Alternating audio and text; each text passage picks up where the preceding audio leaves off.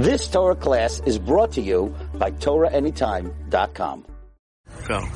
Okay, we're here in the Kenya Fjords. We're overlooking the American bald eagle. Now, it's very interesting in halacha, and in terms of identifying the eagle in halacha, we know the Torah talks about the Nesher.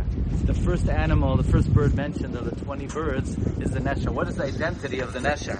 So most interpret it as the eagle, but it's not so simple. According to the Me'am Loyes, according to the Chizkuni, according to the Baal HaItur, the Nesher is the eagle. But according to many Rishonim, it is not the eagle, it's the griffin vulture. The griffin vulture. So that's Ibn Ezra and Rav Sadia Goin, who they translated with the Arabic word Nasar, which is the griffin vulture. Rav David Tzvi Hoffman says Nesher is a general word which encompasses both species. But according to many Rishonim, it is not the eagle because it's certainly referring to the highest flying birds, like the Rebbeinu Shalom says, "Va'esa eschem al kanfei nesharim." That Hashem will raise us up to the pinnacle, and the vulture actually flies higher than the eagle. But nevertheless, the eagle is a very high-flying bird, and it's a rare treat to be able to see one up close.